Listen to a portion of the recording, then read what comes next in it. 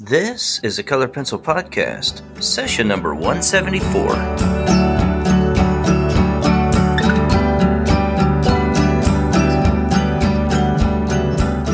Welcome to Sharpened Artist, a colored pencil podcast where we discuss in detail all things in and around colored pencils and the colored pencil artist. And now your hosts, Lisa Clow and John Middick.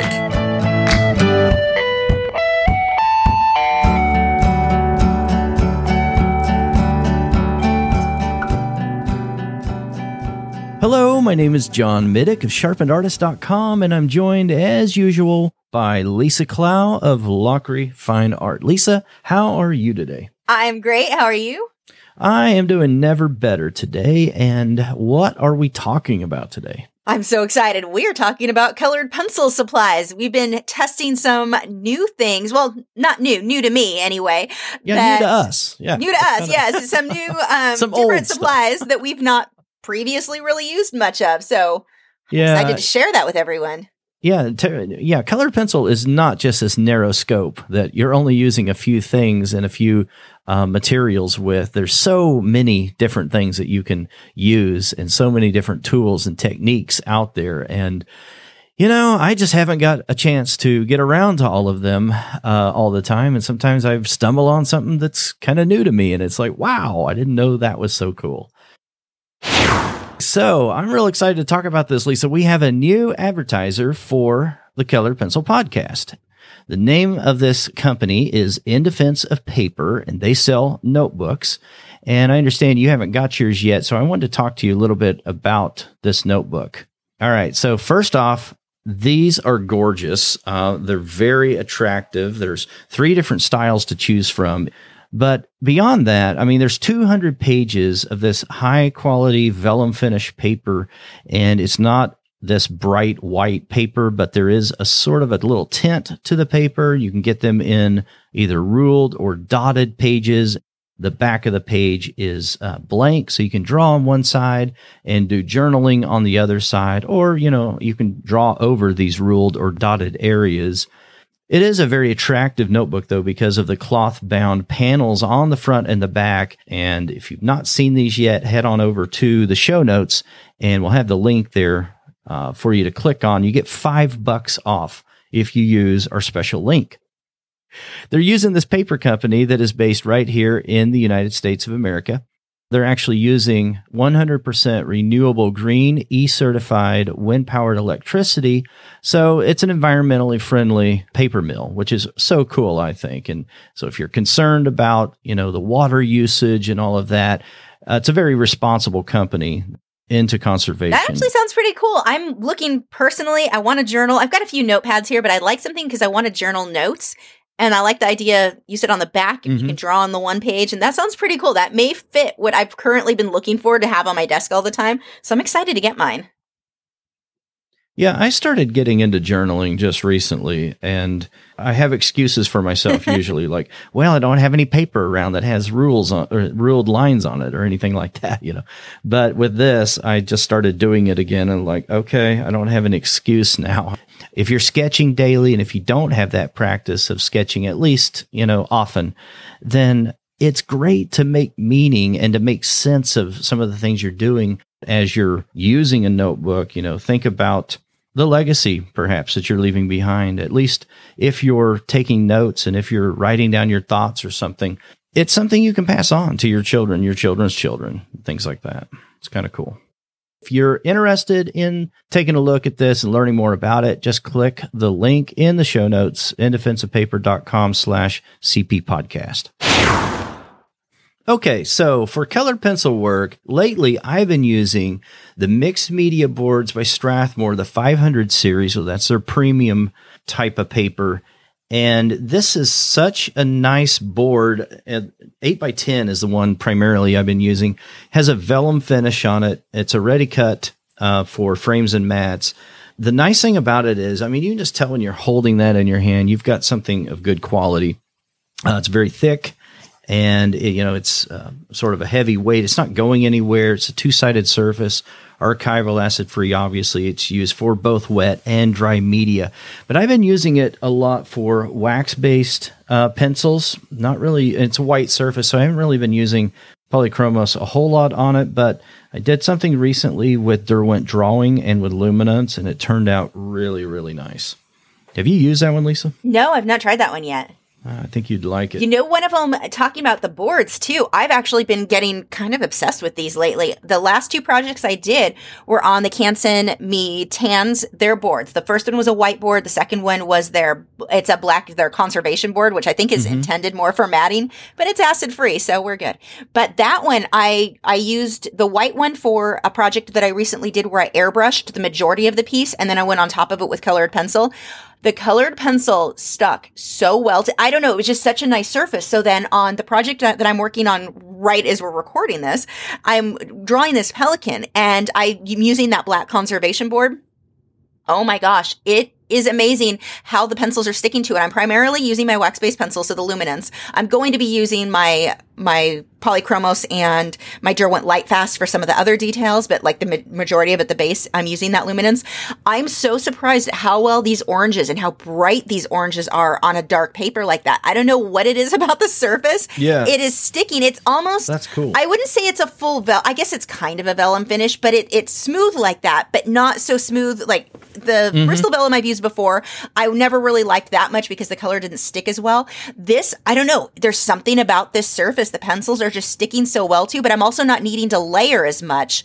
I'm the one that I'm working on right now with the Pelican. I haven't at this point even used OMS on it, but you would never know that by looking at it. The way the colors are blending on the surface of the board. I'm so excited about. That's so cool. It's really nice. Now, the board I'm working on, the conservation board, it's not super, super black. I'd say it's like a dark charcoal, but it's a really nice surface to work on. So I actually just ordered a whole bunch of other colors. I got mine from Dick Blick. I ordered a whole bunch of other colors to try out because so far the white and the black I am in love with. I'm almost going to say I like it more than the old Fabriano Artistico, which is saying a lot because that was my favorite forever.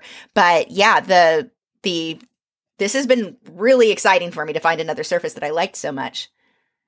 That's really cool. I'm looking at the listing there on Dick Blick, and it says it's a 3-ply art board and laminated with several layers of pH-neutral glue, acid-free, antifungal. Very interesting. I'm trying to figure out how many plies this particular board is, this Strathmore mixed media board, but I don't see anything that indicates that. It is 100% cotton, and I don't see anything indicating on here, Lisa, about the Canson Me Tints boards, what the if it's 100% cotton or not. I'm guessing that it probably is. I'm not sure though. Interesting. I'm going to add that to my cart. Yeah, the one thing I did a little research though. I do want to bring this up about the colored boards because I bought a bunch I'm purchasing right now a bunch in the different colors. Watch, because I was looking up reviews on it. It says Canson says that it's light fast, but some of the reviewers, they put theirs in direct sunlight and were complaining, not reviewers on Dick Blick, but I was just looking up on a general Google search.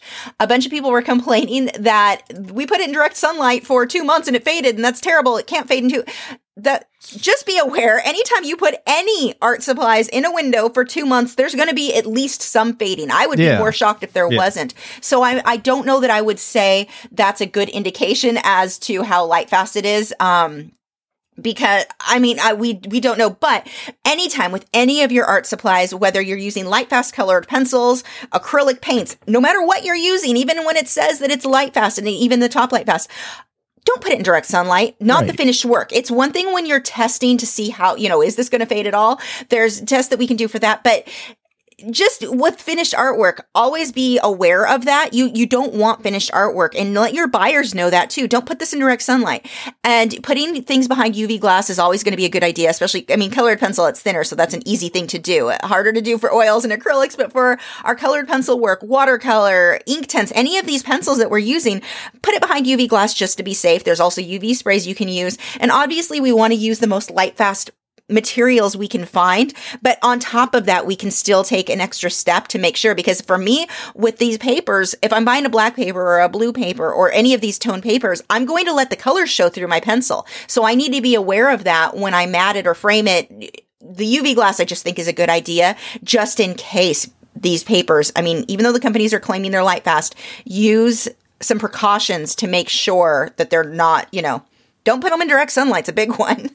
Yeah, well, and even the companies themselves, I mean, they talk about the fact that what they're noting is that you're protecting the pieces, you're protecting any of the supplies or the materials, and you're using museum conditions. That's the expectation of these companies whenever they're talking about whether or not something is archival or light fast. They're expecting that you're not sitting this out in a light room or something, and you're not, putting it in direct sunlight where, there's skylights right there 4 feet away from where this is hanging on the wall or something like that. I mean, you've got to use a little bit of common sense with this, but you have to think about the fact that you want to protect your piece from direct sunlight or any UV light. And so, just to make a fine point on that, that's up to us, and that's up to us to also educate our buyers as well. Yeah, and I think we often get so worked up on the light fast ratings of our colored pencils, we don't always think about that when it comes to paper or colored paper, and that will fade too. So just, be aware of that and take precautions. I've used white pencils a lot. It's nothing new, right? But the way I've been thinking about white pencils, I guess, has been different, and sort of my use of white pencils has been slightly different. I'm not worrying so much about thinking about color saturation and light reflection as much, and in particular on skin. When I'm drawing, I'm thinking about a nose I drew just recently.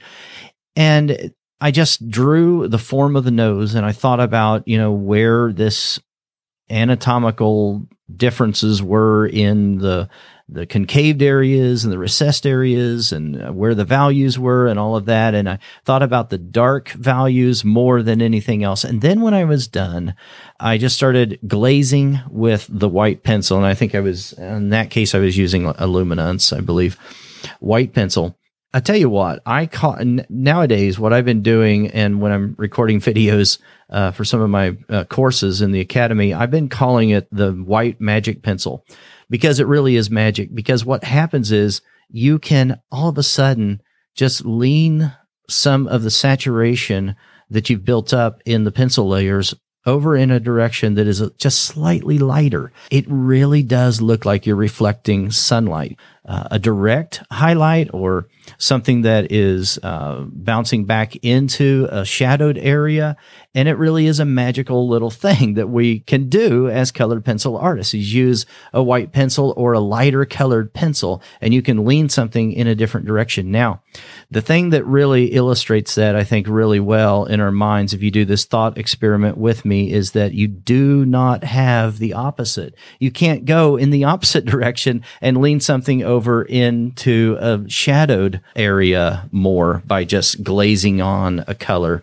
And someone will say, well, no, you can do it with black or gray. Well, it doesn't have the same effect. It really, really doesn't. Just try it out and see if I'm not right about that. There's something magical about just using that white pencil in that way.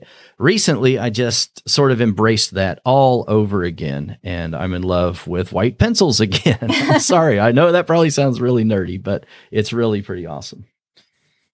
Next on our list, one of my favorite things right now are pan pastels. They are so wonderful for that kind of like an underpainting or for your backgrounds with colored pencil, and they speed things along so much.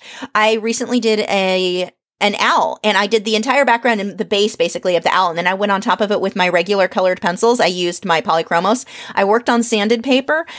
I don't know why I waited so many years to try this, because so many people had been suggesting to use pan pastels. Oh my gosh, it just made such a difference. Like, it really sped things up in that soft out of focus background, which I personally love.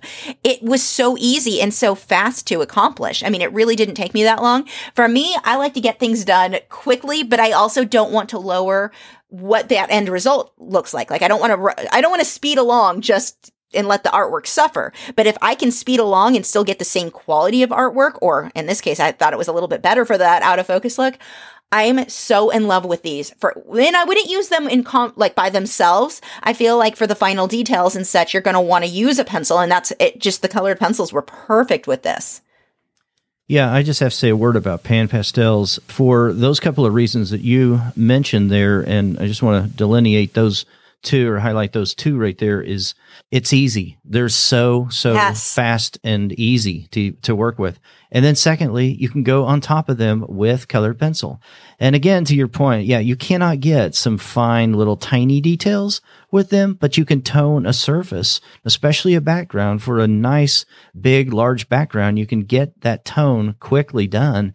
And then you can bring that white magic pencil in there. And the amazing thing about using Pan Pastels on a sanded surface is you can use, and I don't care. I've tested this, and I would ask anyone to show me otherwise, but you can use polychromos white, you can use luminance white, you can use the Derwent Drawing white, Pro Color white, any white you want.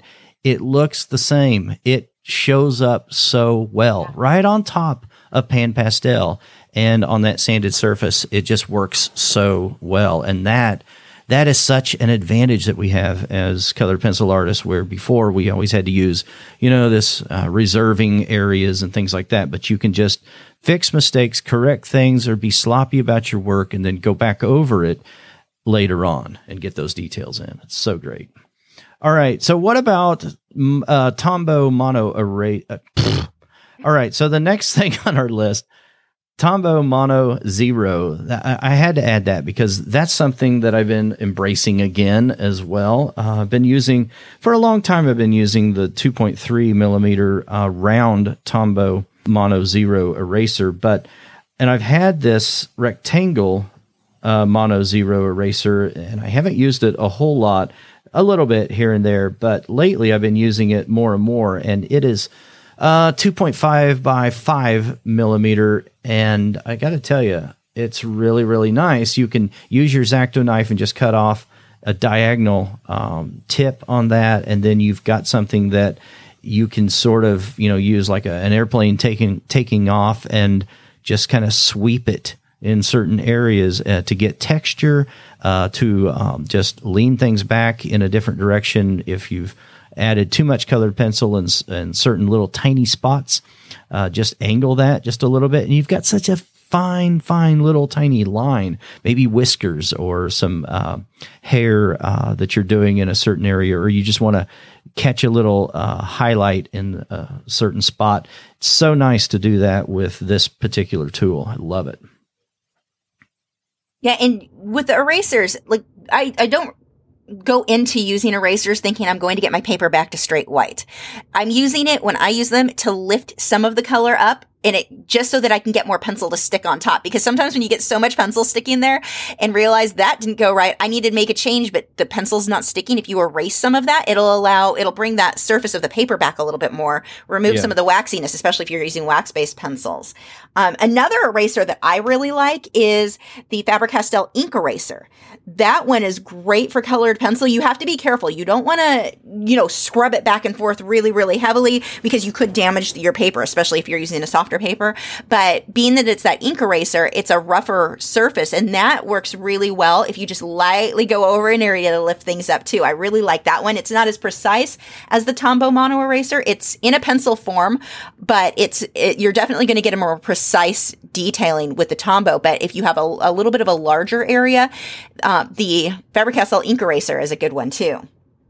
Another paper that I've really been liking, and especially if I'm going to use any sort of water pencil, so Inktense or the watercolor pencil, the water-soluble graphite, it's the Arches Hot Press watercolor blocks. I am so in love with this paper. Now, it works great for colored pencil too, but at least for the blocks, if I'm going to use straight colored pencil, I'm not going to use the blocks for that. It's a cotton paper. It is on the pricier side. So, that's why I'm kind of wondering, I don't know that I need the blocks for that. I have regular Arches paper in the individual sheets that I'll probably use for straight colored pencil, but for any of the water medium, oh my gosh, it is one of my favorites to work on right now. It doesn't, if it starts to warp at all because you're sealed around the edges, it's going to dry back into shape. So you're not having to tape it down like I typically would to another board or deal with the lifting tape and all of that. It is just such a nice surface. I have loved the results I got with that paper. The last thing, and this one is one that I've been using a lot, again, with the watercolor block, is the rubber cement eraser. If you use masking fluid to mask out an area,